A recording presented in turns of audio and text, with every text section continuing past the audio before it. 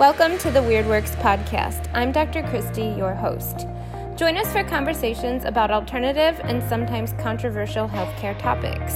This podcast will provide the evidence that you need in order to make informed decisions about your health, to empower you with the facts that you need to advocate for your health, and to encourage you that there is hope your body heals. Join us from experts from all things weird, as well as the testimonies of people with stories of radical healing who were once told that perhaps their condition was a death sentence, that they would just need to live with it, or that drugs and invasive surgery were the only answer. Let's get into agreement that if there is something natural and non-invasive that could be helpful, that it could be your first option rather than your last resort. Hey everybody, you are listening to another episode of the Weird Works podcast. Today I have Leanne Vogel, and we are calling this episode Parasites in the Full Moon, because parasites can have you howling at the moon, but they can also be active during the moon. And we're going to talk all of that in a second. But let me first introduce you to our guest speaker. Leanne is a registered holistic nutritionist, or otherwise known as a keto nutritionist. She's the host of the Keto Diet podcast, creator of one of the largest keto resources on YouTube, and she's also the founder of Happy Keto Body. Her first book, The Keto Diet, which is where I actually first learned about Leanne and started following her, was an international bestseller. And fun fact, it was the first ketogenic book to debut at Costco ever. She has also released the Keto Diet Cookbook and Keto for Women, which we'll put all those links in the show notes so you can get all her awesome materials after, because I know you're going to want to learn more.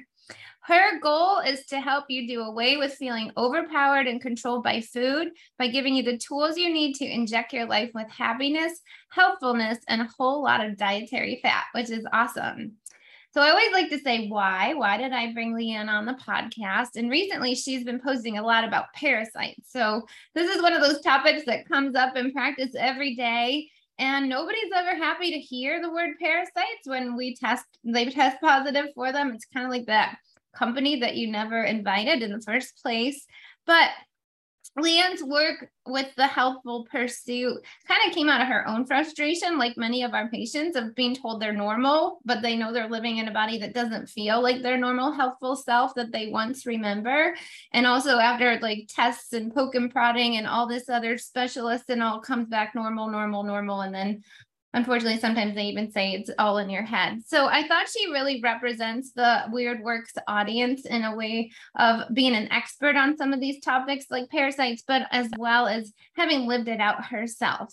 So without further ado, Leanne, come on with me. Yeah, thank you so much for having me, Dr. Christy. This is great. You're very welcome. So I thought, that's your intro, but do you want to introduce yourself more in what's your story? Like, how did you get involved in natural medicine in the first place? Oh my goodness, how much time do you have? Well, I know, right?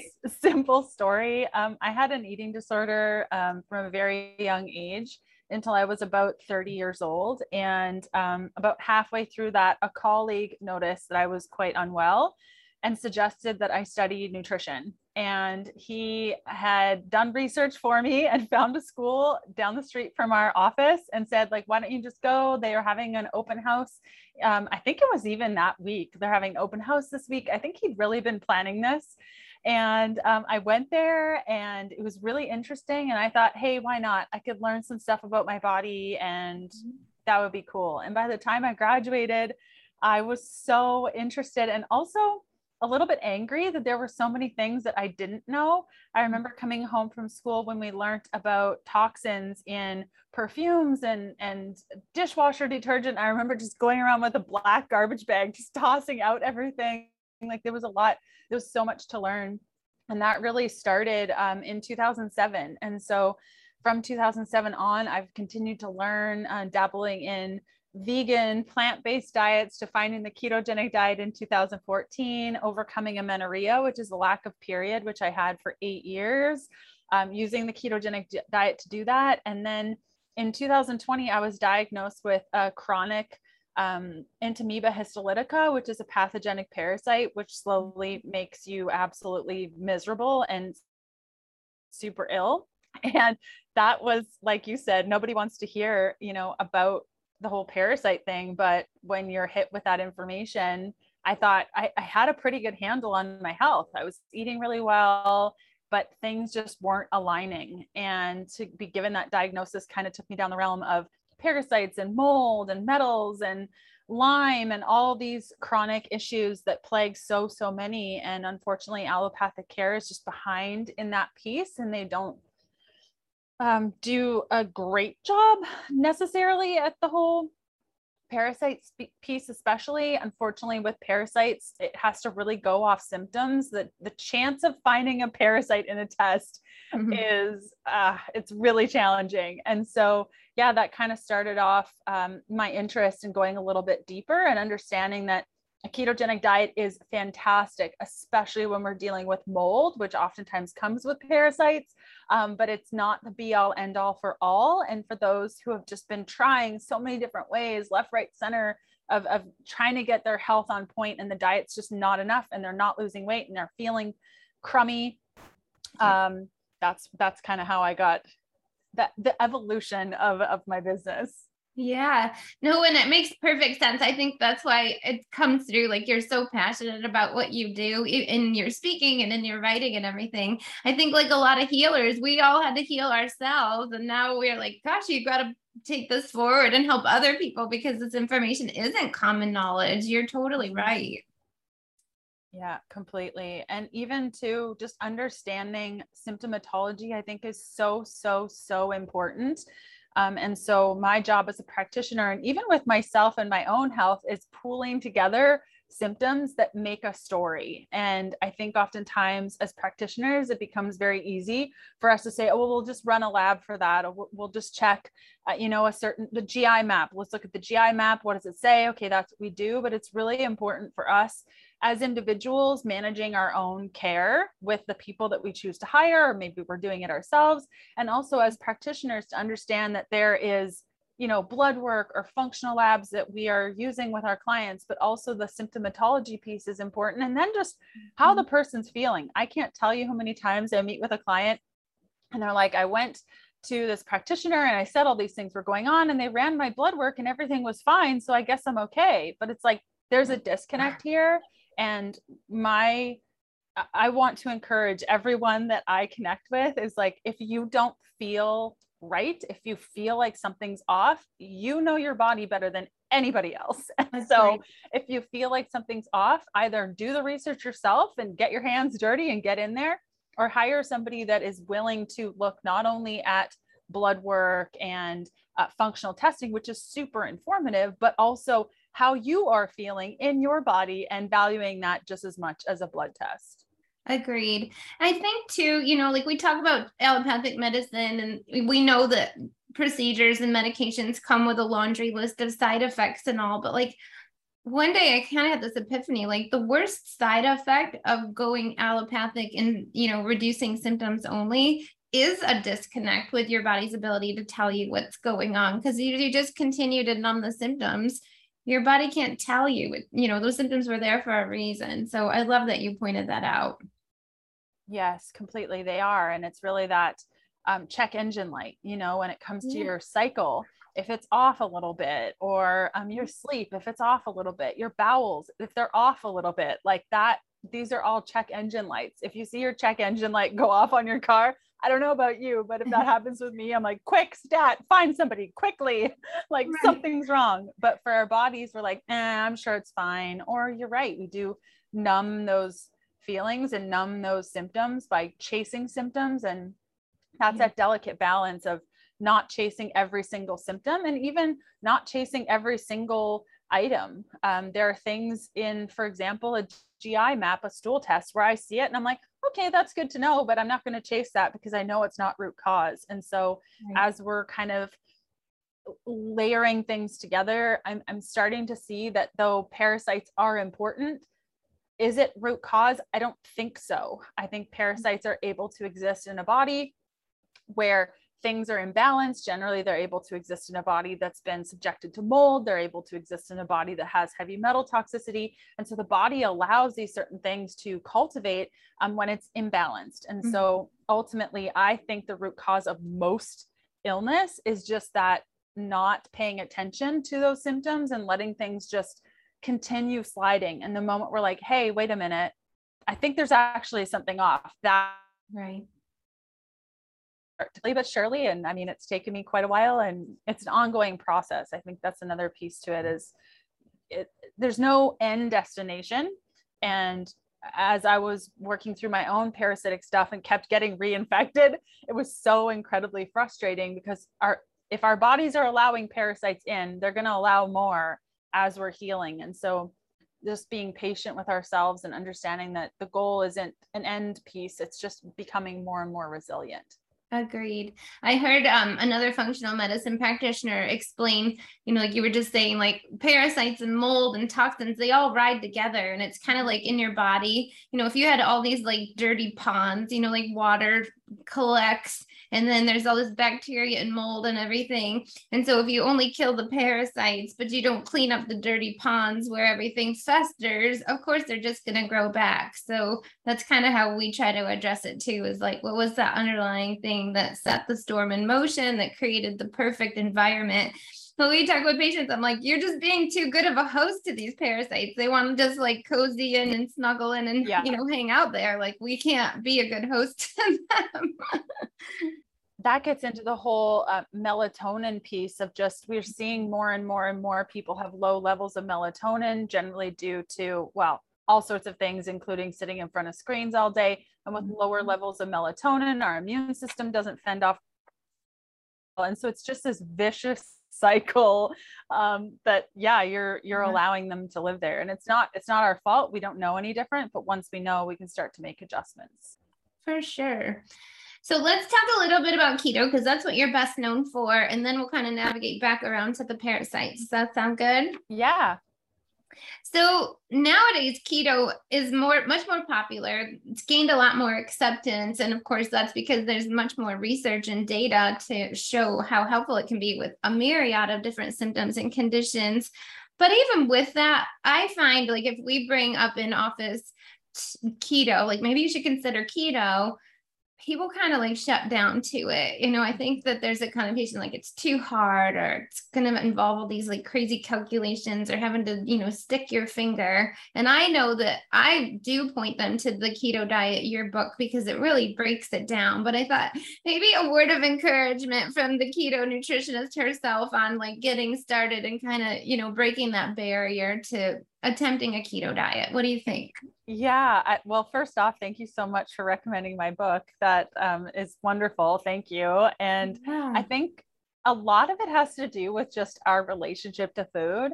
And I think that can be the most challenging. Unfortunately, it takes us getting super, super sick and unwell to be like, wait, maybe what I'm eating isn't working for me. And so I think we have this all or nothing mentality as it relates to some of these food things. As you're first getting started, I see nothing wrong. If you are totally against doing the keto thing and you can't even be bothered with the idea, why not choose to do the keto thing for a day and see what that feels like? And maybe you're able to go another day and see what that feels like. And maybe a third day. And by the fourth day, you're like, you know what? I just want a bowl of granola. Okay, cool. Have the granola, move on. However, if you're that type of person that has a strong relationship to food, and you're an all or nothing person where you have binge cycles, and there are times where you're not, if there's an opportunity to eat anything that's not nailed down, you're going to go for it. Oftentimes with colleagues that have had these experiences that I've chatted with, it's about removing the foods completely and committing to a certain time period. So that might work for you, where you say, I'm committing to this for 2 weeks or 3 weeks or 4 weeks. I find the magic number for most people is 4 weeks. If you can get to the 4-week mark, you're going to notice a substantial shift. And then once you get a taste of keto, it's sort of like, whoa, why did I wait this long to do this? But I think it often comes down to just understanding that it's not as challenging as it seems. I know it was really challenging for me when I first got started, the idea of eating all this fat. And at the time I was vegan. So from going to vegan to eating bacon was like, what? I don't understand. It felt so wrong, right? It felt so wrong. It felt so wrong, but also so right. Like I remember eating a whole full fat coconut milk jar, like can, and I was like, this is so dangerous, you know?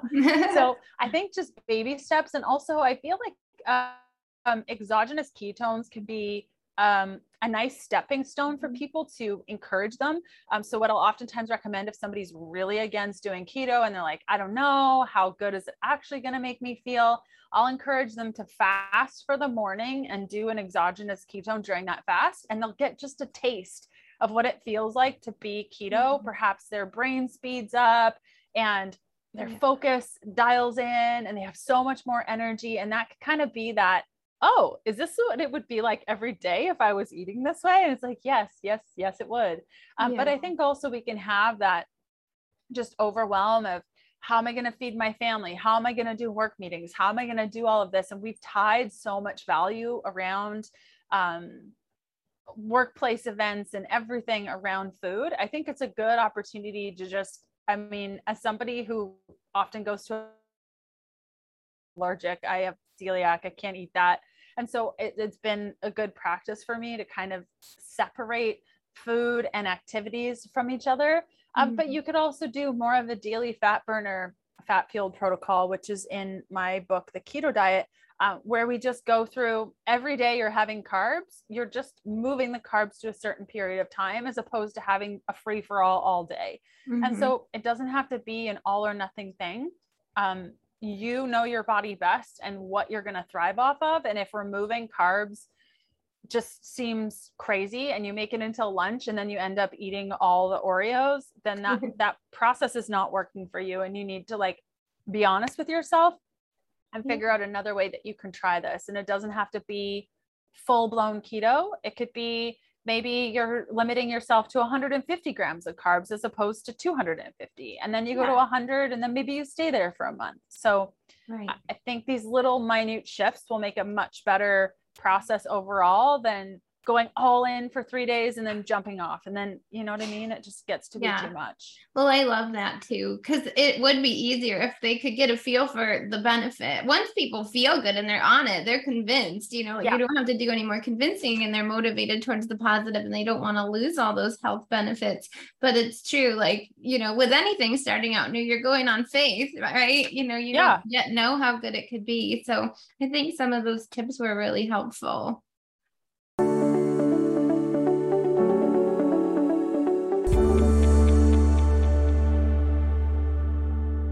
Are you tired of going from diet to diet to come up short and feel worse than you did when you started? Or are you just lost with all the mixed messaging out there today and not sure what's best for you and your lifestyle? Maybe you were told that you had to live with your symptoms and accept feeling less than your typical vibrant self. Well, I'm here to tell you the truth. As a practicing doctor of chiropractic, kinesiology, and clinical nutrition, I see people all the time that are just like you, frustrated and starting to lose hope. But I do want you to know that you do not have to give up on the you that you know you could be. There is a way to truly achieve optimal health and also to live your life. I want to share with you how, by doing some small, doable adjustments and taking on a new approach to enjoyable and non-restrictive eating, we can help you start feeling better and begin to see changes in your waistline and start releasing weight in as little as 14 days. The other thing I wanted to point out, because we have a lot of patients with food sensitivities, that's one of the things we test for in the office. And so I think a lot of people discount that they can't do keto because if they have a dairy sensitivity. But I also wanted to point out your book goes over exactly how to do it dairy-free as well, which I thought was great. Yes, I have been allergic to dairy since forever. I've never had like cheese or milk. And I mean, I just wish I could, but it's just not in the cards. And you can 100% do keto. I actually suggest doing keto without dairy, generally speaking, especially in those that are inflamed and just a hot wreck when it comes digestion wise and things. But I think dairy can be relied on far too much on the ketogenic diet, and it can be a nice challenge once you get going and you get in the groove to reduce the amount of dairy, because it's so easy to overdo. So yeah, 100% you can do it without dairy. I have for 7 years and it's not a big deal. And so your keto cookbook is dairy free. Is that true?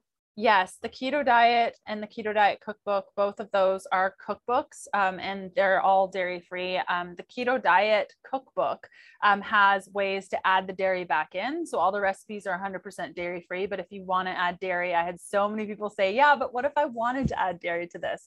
That we added that to the cookbook, and then had somebody test that because I couldn't taste anything. Right. So that would be fun. I would love to have been your cheese test taster. That sounds like a perfect job. Right? Yeah. She was really thrilled to help me with that. I bet. It's an awesome job.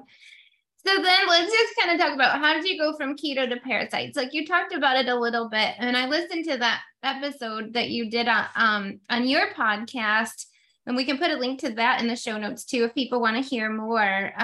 But I think it was titled something like "When Diet Isn't Enough" or something, right? Yeah. And that's really where I was. In 2020, I hired a dietitian to help me, because, you know, when you're a professional in the space and you look at so many things in a day, it's just like, you can't even with your own, you just get blind to things. And so I hired somebody, and she said, oh man, you totally have a parasite. I'm like, a para-what-a? And she's like, let's do a test. So we did a GI map, and thankfully it showed up. Like I said, most testing for will not show up. If anyone's like, yeah, I'm going to get parasite tested, I have all these symptoms, and I'm sure we'll go through symptoms in a bit. Then don't be discouraged if it comes back negative, because most people's will come back negative. Parasites are super challenging to test for. They live behind biofilms. They get all up in all the nooks and crannies, and one stool test isn't necessarily going to capture them. So mine came back with Entamoeba histolytica. At that point, I had no idea what this was. It wasn't totally clear to me that this was kind of a big deal, like, because it's a pathogenic parasite, and those things are really tricky to kill. So we did a 30-day parasite protocol with a company called Cellcore, which I now use a little bit differently in my own practice. We use them too. That's what we like. Amazing company. Just the products are so effective. I've done probably over 150, maybe 200 at this point, parasite protocols for clients. And I've tried herbals, not Cellcore, and then Cellcore, and Cellcore wins every time. It's not even a question. And so we did that for 30 days, but it wasn't enough. And after 3 months, they came back. And so I did it again. I did a full moon protocol. I did it again for 30 days. And after 3 months, they came back. And finally, I was like, okay, so your girl is going to need to figure this out herself. So I went back to school for a couple courses in blood work, so I could see patterns of parasitic infections in blood work. So that was a big one. And then I did another blood work course and studied under a couple of brilliant people, including ICI with the mold piece and environmental piece, and a couple others with the parasite realm, and just reading a whole bunch and learning all about it. And then just took it upon myself to figure it out for myself. So that's kind of how I got into it, and then started seeing these patterns in my clients' blood work. And so it just kind of all happened that way. Yeah, no, that's, again, we have to heal ourselves, and then things morph and turn into other things. And, you know, we're living in these bodies too. So I think God put us on the planet just to be like, okay, you're going to get this and you're going to get that, so you can figure it out and help heal the world, you know? And it's so much more powerful, I find, to work with a practitioner that has been where you've been, you know, like I connect so deeply to each of my clients, because I know how frustrating it is to be told there's nothing wrong with you, you know, everything's normal. And you're like, it's not normal. I don't feel normal. There's something wrong. And that is such a lonely, frustrating place to be. And I think that fuels every conversation I have with clients. And I have to tell you, and I'm sure you experience this too, Dr. Christy, of like sitting across from somebody and they're just so relieved that you're seeing them. and that you're hearing them, and that you say that something's not right. And that fuels me every day, because I've been there of being told I'm crazy and that I need to go see a therapist and that it's all in my head. That's not good. And so, yeah, it goes a long way when you've experienced what your clients have experienced, and finding a practitioner that understands that also is, changes everything. Agreed. Well, we kind of talk about that too. Like, like when I got out of chiropractic school, you kind of have to make a decision. Like, are you going to be high volume or are you going to be wellness? And like, I believe in helping the masses and efficiency and strategies and systems so that I can be more available. But, you can't really do high volume when you need to sit down and spend time and dissect a person's history and really like listen to them and provide a space where they will feel open, feel safe to do that with you too. Yeah, it's such a challenge. I've done the high volume thing with all the books and YouTube and all that stuff. And around 2019 or so, I just decided that I wanted to help people on more of a one-on-one basis. And that has been equally as beneficial, not only for me, but the people that I work with. But I go back and forth. I love high volume for like education, and those that can't afford to work with a practitioner one-on-one, having that information readily available so they can pull up their sleeves and get muddy and figure it out is so important. But yeah, I really enjoy working one-on-one with my clients, and being able to do that over the internet just still blows my mind that we're able to do this no matter where we are. So it's great. That's pretty cool. Leanne's in the Bahamas right now for all the listeners. So she's living the life. Yeah, with horrible internet, but it's definitely wonderful to be here. It's a good trade-off.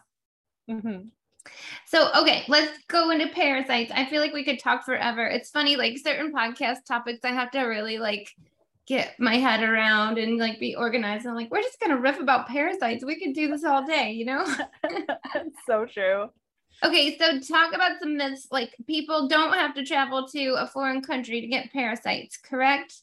Correct. You can get them from, I'm sorry, kissing your dog, sleeping with your dog. I know, I still sleep with my dog. I can't help it. She's so cute. It just happens. Sushi, not washing your hands, undercooked meats, pork is a really big one. So you don't have, water is another big one. You don't have to travel outside of your country to get them. And I think that's a huge misconception. And the minute you tell a doctor your symptoms, they'll say, well, have you traveled to Mexico? And you're like, no. And they're like, you can't have a parasite. You totally can. Yeah. We have plenty of parasites right here in America. Sure do. Okay. So I know this is a really long list. I probably should have just printed it, but you probably have it memorized. So what are some of the most common signs of parasites? Like, why would the listeners suspect that they might have them? Yes. Big ones are things like eye floaters, grinding your teeth. That's a really big one. Anal itch. That could be a big one, especially I've noticed when you're eating foods like pumpkin seeds, which can actually help to kill parasites. And then you're getting anal itch following it. What else? Those two are so common. More uncommon ones are things like biting your nails, SIBO. So if you've been diagnosed with SIBO, generally the root of SIBO is usually mold or parasites. So that can be a good one. If digestively, you either have a ton of constipation or a ton of diarrhea, or you're kind of mixed in between all of those, skin issues, itching, acne, rosacea, eczema. I say that like a Canadian, eczema, as Americans say it, I think. The increase of symptoms around the moon. So you mentioned that at the beginning. So as serotonin, which is your feel-good neurotransmitter, increases during the full moon, parasites love serotonin. And so you can start to have an increase in symptoms during the full moon, sometimes up to like 5 days, maybe even more before or after. So if all of a sudden your symptoms are increasing, that could be a sign. Blurry vision. So if all of a sudden you notice over the last couple of months that you're having to like rub your eyes and like clear them out, and you're like, do I need to get my glasses checked? Or maybe I need to go to the eye doctor. What is happening here? That can be it. Dry lips that extend past the lips even can be some. This was one that I struggled with. In fact, when I first met my now husband, we were watching a movie, dating, and I drooled all over his shoulder and felt when I fell asleep. Drooling while you're sleeping is a big one. And then just like a very common thing that I now have on my intake form is, have you ever been diagnosed with Giardia? Because Giardia, let me tell you, it's unfortunate. It is one of the most common parasites to be diagnosed that I've noticed in my practice. And oftentimes treatment is not used for Giardia. People are told to just wait 2 weeks and things will just figure itself out. Giardia has a 3-month life cycle, and that baby likes to burrow up in all sorts of places, including the ducts of the gallbladder. And oftentimes, I don't have any data to support this, but I've seen it enough that I could confidently say I've seen this pattern is women specifically who have had Giardia or some sort of food-based illness or traveled, and then a couple of years later they get their gallbladder taken out. And so, yeah, that Giardia is super common and will go chronic and can cause issues in future. Headaches, migraines, those are kind of the big ones. When somebody says eye floaters, I instantly am like, do you think you maybe have a parasite? I think you might have a parasite. We should talk about parasites more deeply. Yeah. Well, and I think people think if they're not pooping their brains out that they don't have parasites. You know, they think it's just gastrointestinal, but most of what you listed wasn't a GI symptom, right? Correct. Yeah. Yeah. And it's been linked with like Even mental health issues as well, like neurological disorders as well. Yes, completely. I mean, dark circles under your eyes. I mean, the list goes on and on, but those are some of the most common ones. And I know we're going to put a link to your download. You have a nice worksheet to kind of like help people through to see if they might have parasites and kind of walk them through like assessing themselves. And it kind of says that on there, like, I think you said if you have 15 or more on a regular basis or something like that, right? Yeah, exactly. And you can even use your blood work. I talk about that on my podcast too, using patterns of blood work to indicate what could be going on beyond diagnostic ranges. So understanding that when we go to our doctor and we get blood work taken, our doctors, our allopathic doctors, are there to diagnose and treat disease. So if they tell you that your blood work looks great, congratulations, they see nothing wrong diagnostically with you. That's great. That means the ball is still in your court and the things that you're experiencing are likely more functional in nature. And so if we tighten up the ranges of blood work, because unfortunately the ranges that they're using are for the sickest of the sick. And by the time that range gets out of, like that number gets out of range, it can be bad news bears. And so by tightening up the ranges, we can see things like parasitic patterns. So for example, if you do not have asthma or breathing issues, because this will raise eosinophils, if your eosinophils, basophils, monocytes are elevated, plus you have low ferritin, and maybe you have high or low white blood cells, platelets, maybe your AST, ALT is imbalanced, that can be a classic parasite pattern, especially with the eosinophils, basophils, and monocytes. And so that can give you more of an indication. In fact, when I started learning about all this, I went through my blood work and I found exactly the trip that we were on that I think that I got Entamoeba histolytica, and I researched that country, and sure enough, that's the most common parasite. And I could see it in my blood work from 2009 to 2020. Every time I got blood work, there it was, and nobody caught it. And so you can use your standard CBC with differential to determine whether or not this could be an issue. And because ferritin is parasite food, oftentimes the ferritin will be lower.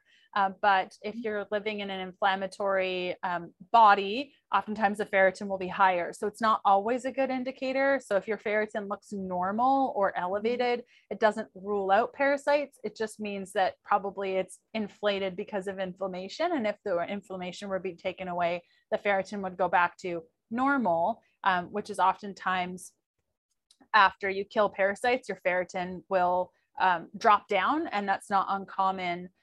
Just as we're reducing inflammation and such. Yeah.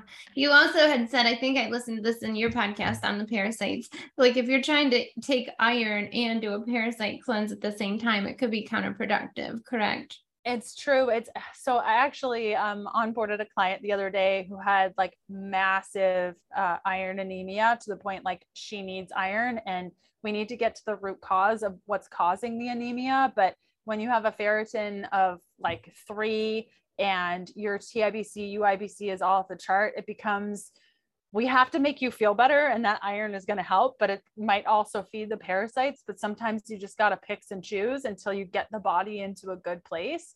And so it's really a matter of understanding and working with a practitioner that goes through all those details, and you need to prioritize. Like if your ferritin is 3, we can kill the parasites, but you're going to feel horrible the whole time. So maybe we get your iron up to a good level while also figuring out why the iron is so low and why you're having an issue with that, probably digestively, because there's some stuff going on beyond parasites even. And so generally that was my struggle too. My ferritin was 23 when I was diagnosed with the parasite piece, and I was put on iron, which I would never do for a client. If the ferritin is below 17, I start to think, okay, maybe we need to think about iron before we address parasites. But at 20 plus, my general rule, not always, because everyone's unique, is like, let's deal with the iron later. It's probably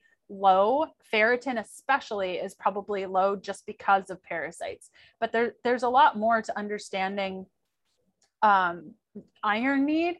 And I think that, we look at ferritin, and if ferritin is up or down, that's iron, but it's not necessarily true.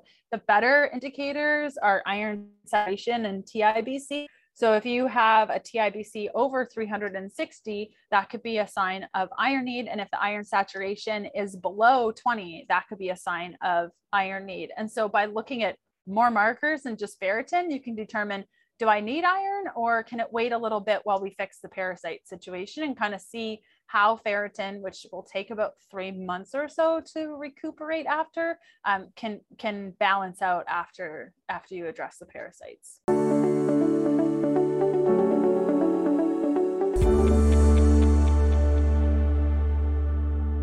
Americans spend $33 billion every single year on diets and weight loss products, and yet diets have a 95% failure rate. These statistics and my 18 plus years experience as a practicing doctor show me the real dangers of a cookie cutter approach to health, and that truthfully, diets don't work. This is why I created the 90-10 lifestyle, for the people like you and me, busy and not willing to settle for less when it comes to our health and wellness. This program isn't just about feeling fantastic and or losing weight for good. It's a roadmap to upgrading your body and mind from the inside out, while simultaneously suppressing the inflammation and suppressing the guilt that often comes with a high stress, high expectations, and high performance. The number one reason the 90-10 lifestyle is so effective and easy to maintain is that it gives you back your willpower instead of forcing it.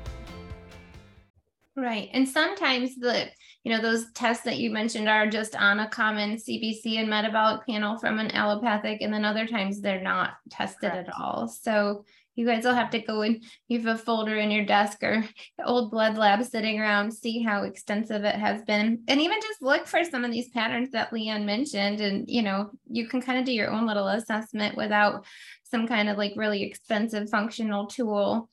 Yes. But we do like some of the tests. Do you want to talk about when is it time to do a test? I love what you said. You're like, if you test positive for parasites, you have them. If you test negative, you probably still have parasites. So how do you know when to test? Yeah. How do they know when to test? Yeah.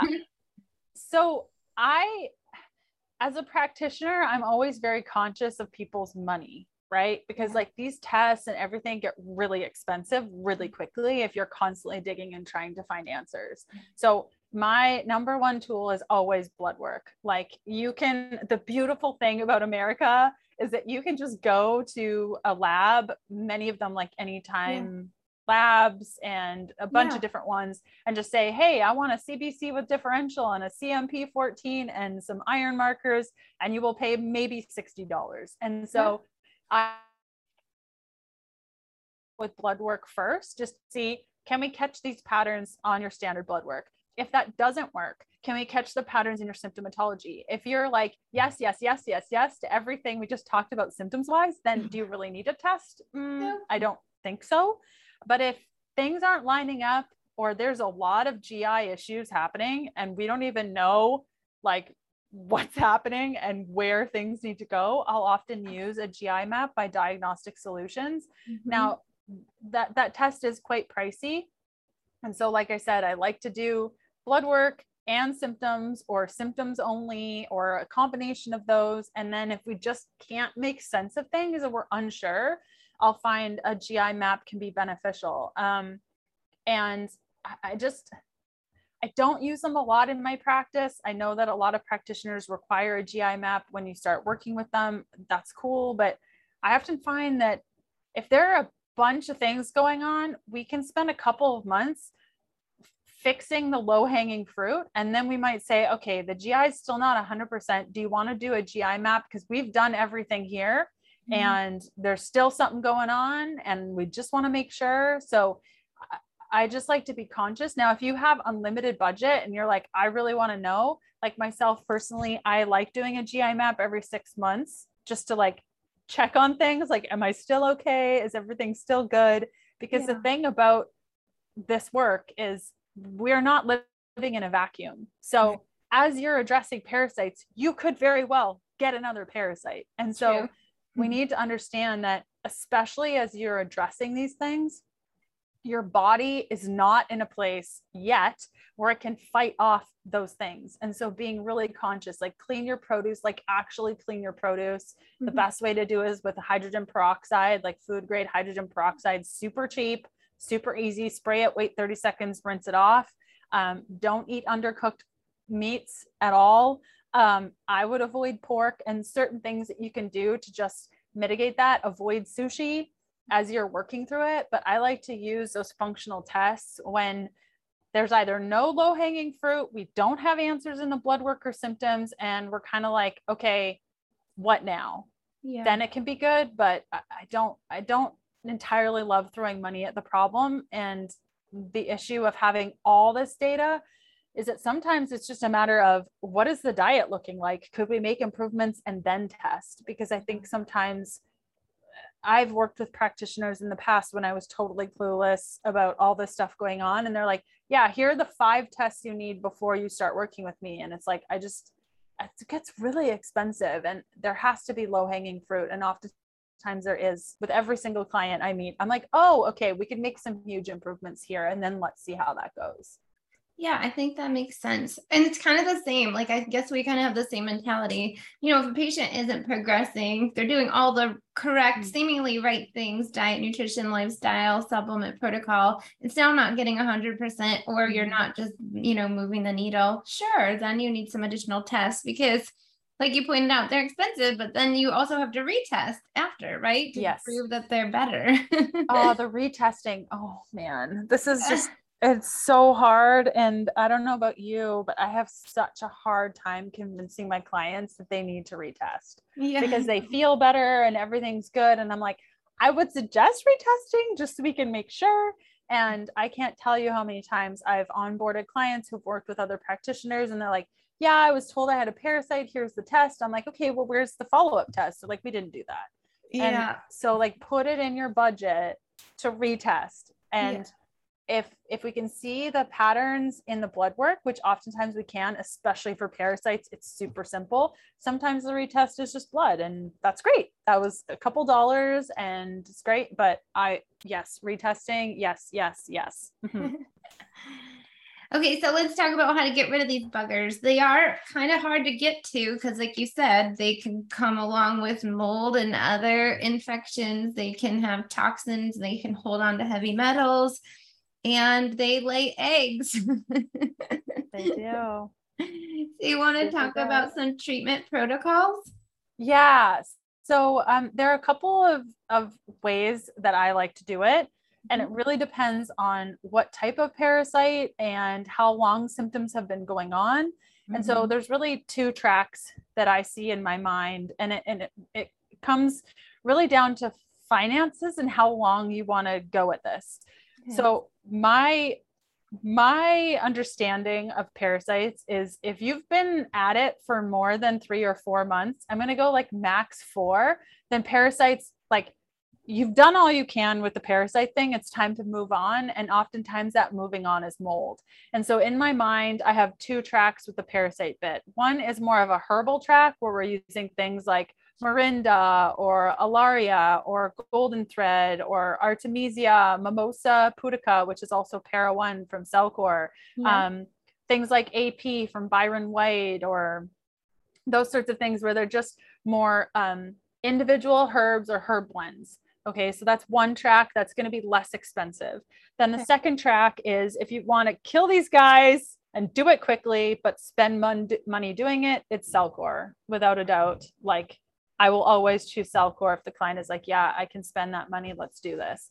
So then after we've opened drainage pathway, drainage is so important. You have to start with foundational support for drainage, including making sure that you're pooping regularly, that you're sweating well, that you're deep belly breathing, those sorts of things, lymphatic massage or lymphatic movement of some sort. And once that's done, we work on parasites. Now we have those 2 tracks, the herbal track or the Cellcore track. I don't generally deviate from that because I've found 2 systems that work, but if I had to choose, it would always be Cellcore.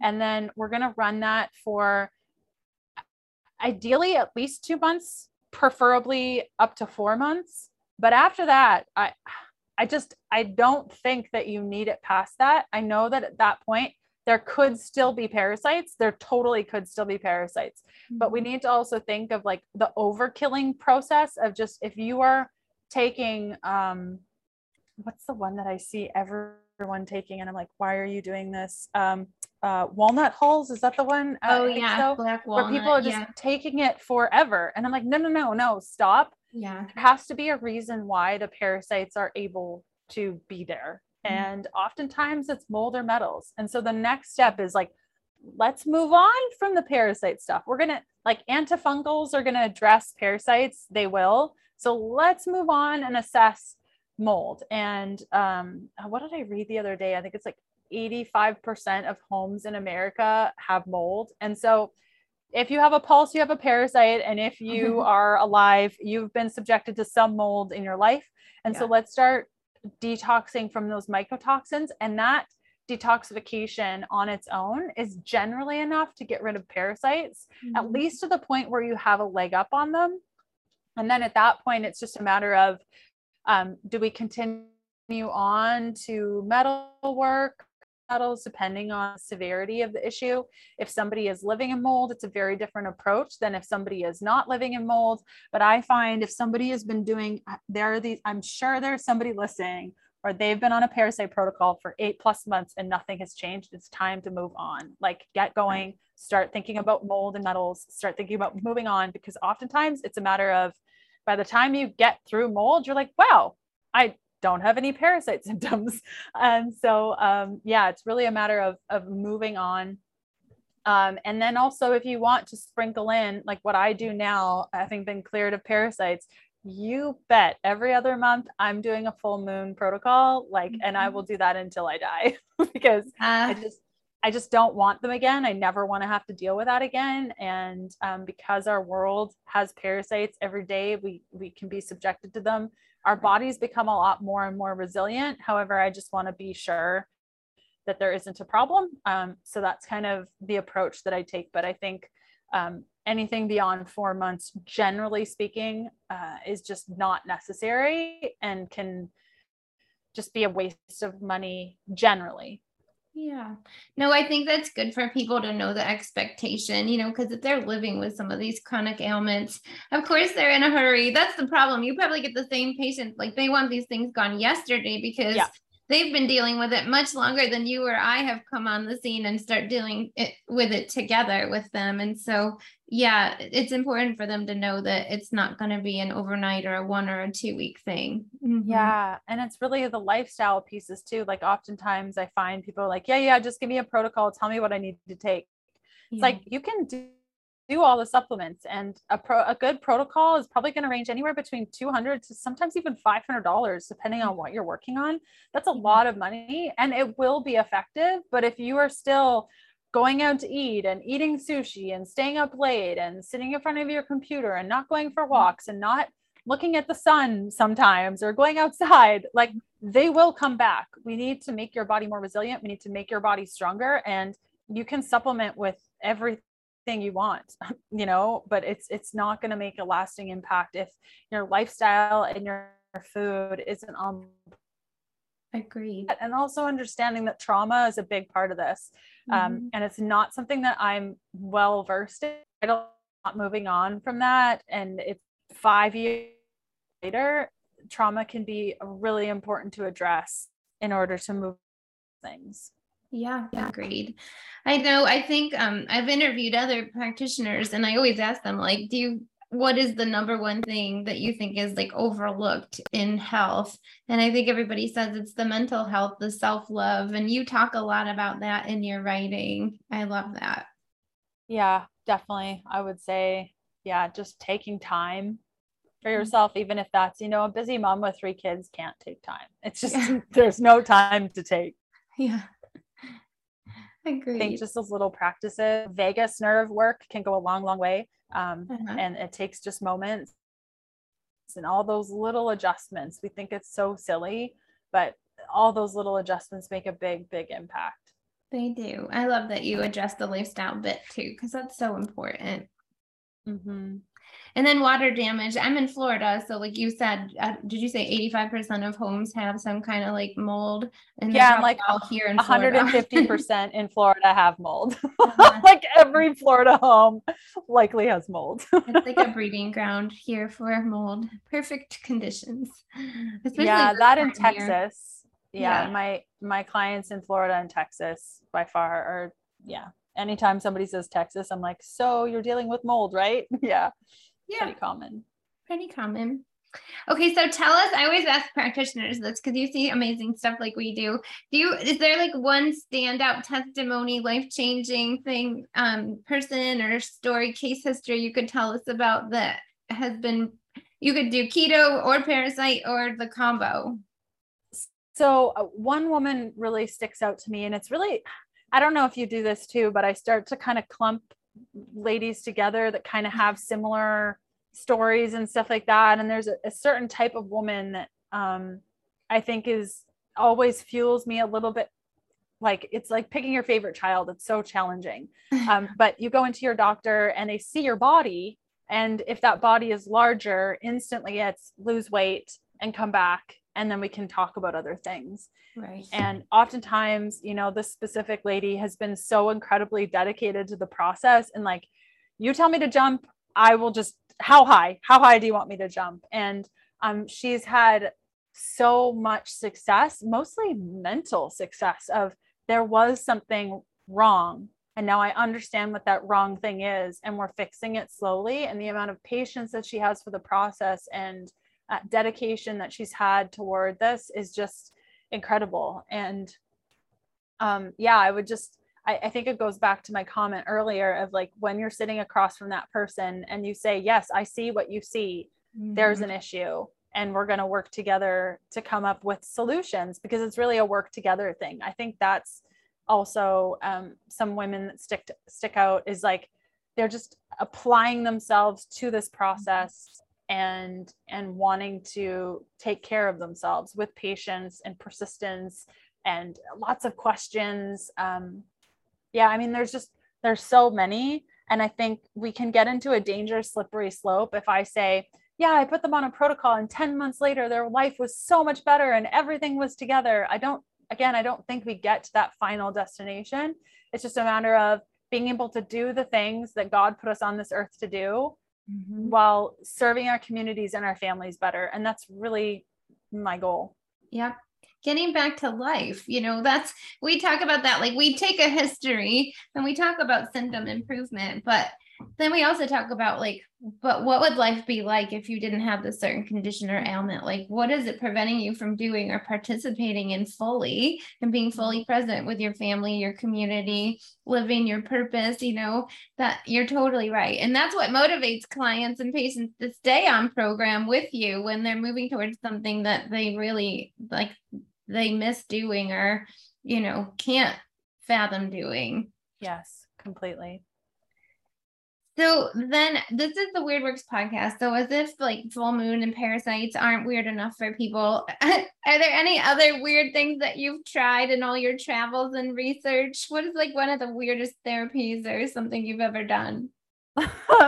Okay, so it's not weird now, but I remember it feeling so weird, and there was no way I was ever going to do it. No way. When I was studying nutrition in 2007, there was a lady in my class. Her name was Amanda. She was obsessed with coffee enemas. And she bought everyone in the class a coffee enema kit. She was obsessed with them. And that thing sat in my living room for like 3 years. And then I threw it out and I was like, there's no way I'm ever going to try this. Probably about a year ago, I was like, you know what? I'm just going to try it. Everyone's talking about this stupid thing and I just want to try it. I love it. I do one a week. I love it. I couldn't imagine my life without it. We live on a boat and there's not a lot of space, but I have my coffee enema stuff and enough to last me 6 months. And I just couldn't even imagine not having it. So for a lot of people, the idea of that just sounds totally bizarre. And I have many clients who've reluctantly tried it and then come back to me and they're like, Leanne, it's amazing. How did I not? I'm sorry. I didn't trust you. This is absolutely incredible. So that would probably be the one that I resisted the most, that I'm so thankful I just did it, because I mean, I love them. I love them. Great. I love it. No, we've done them too. And we recommend it. We have like a little infographic, like how to do it. And love it. Funny.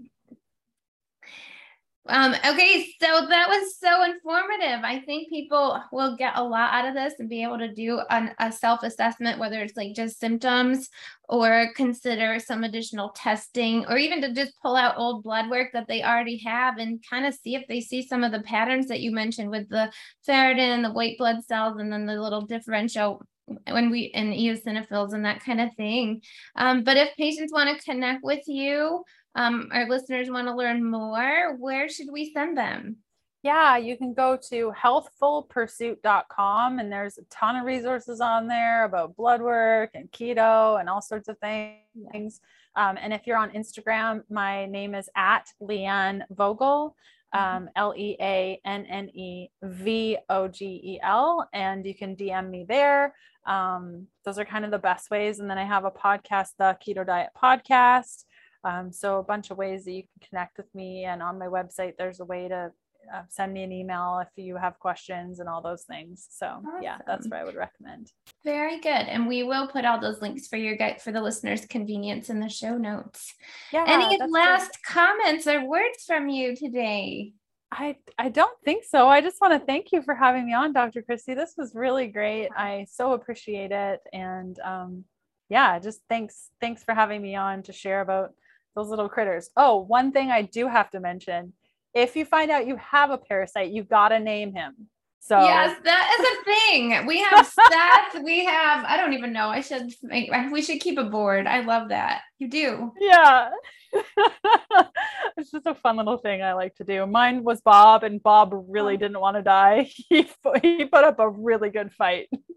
Bob, you got to come up with a mnemonic or something, or a rhyme though, because Seth, I was like, okay, death to Seth, that works. So, I love it. You get a little more extravagant with the names. They're harder for me to rhyme, but yes, I agree with you fully. Okay, well, thank you. It's been awesome. We will put all of Leanne's contact info and references that she mentioned in the show notes. Definitely take advantage of the free download and little questionnaire that she's provided for you guys. I think that'll be a valuable tool. And as usual, this has been another episode of the Weird Works podcast. In Good Health Naturally, I'm Dr. Christy. I'll talk to y'all soon. Your health and how you feel on a daily basis directly impact your mental, emotional, and spiritual health. We will help you reprogram your way of thinking and be on a plan that works for your body instead of against it. It is time to rewrite the false belief that health abnormalities are normal and that it just is what it is. You do not have to live with feeling less than 100%. We invite you to take a serious look at how you feel on a day-to-day basis. Is what you're doing working? Do you want to learn how to live a more holistic life that's still enjoyable and fun? The 90-10 lifestyle can be the bridge from subpar results to the vibrant and abundant lifestyle that you've been looking for. So click the link by this video so you can get started today. We truly, truly know that this program can change your life. We'll see you on the inside.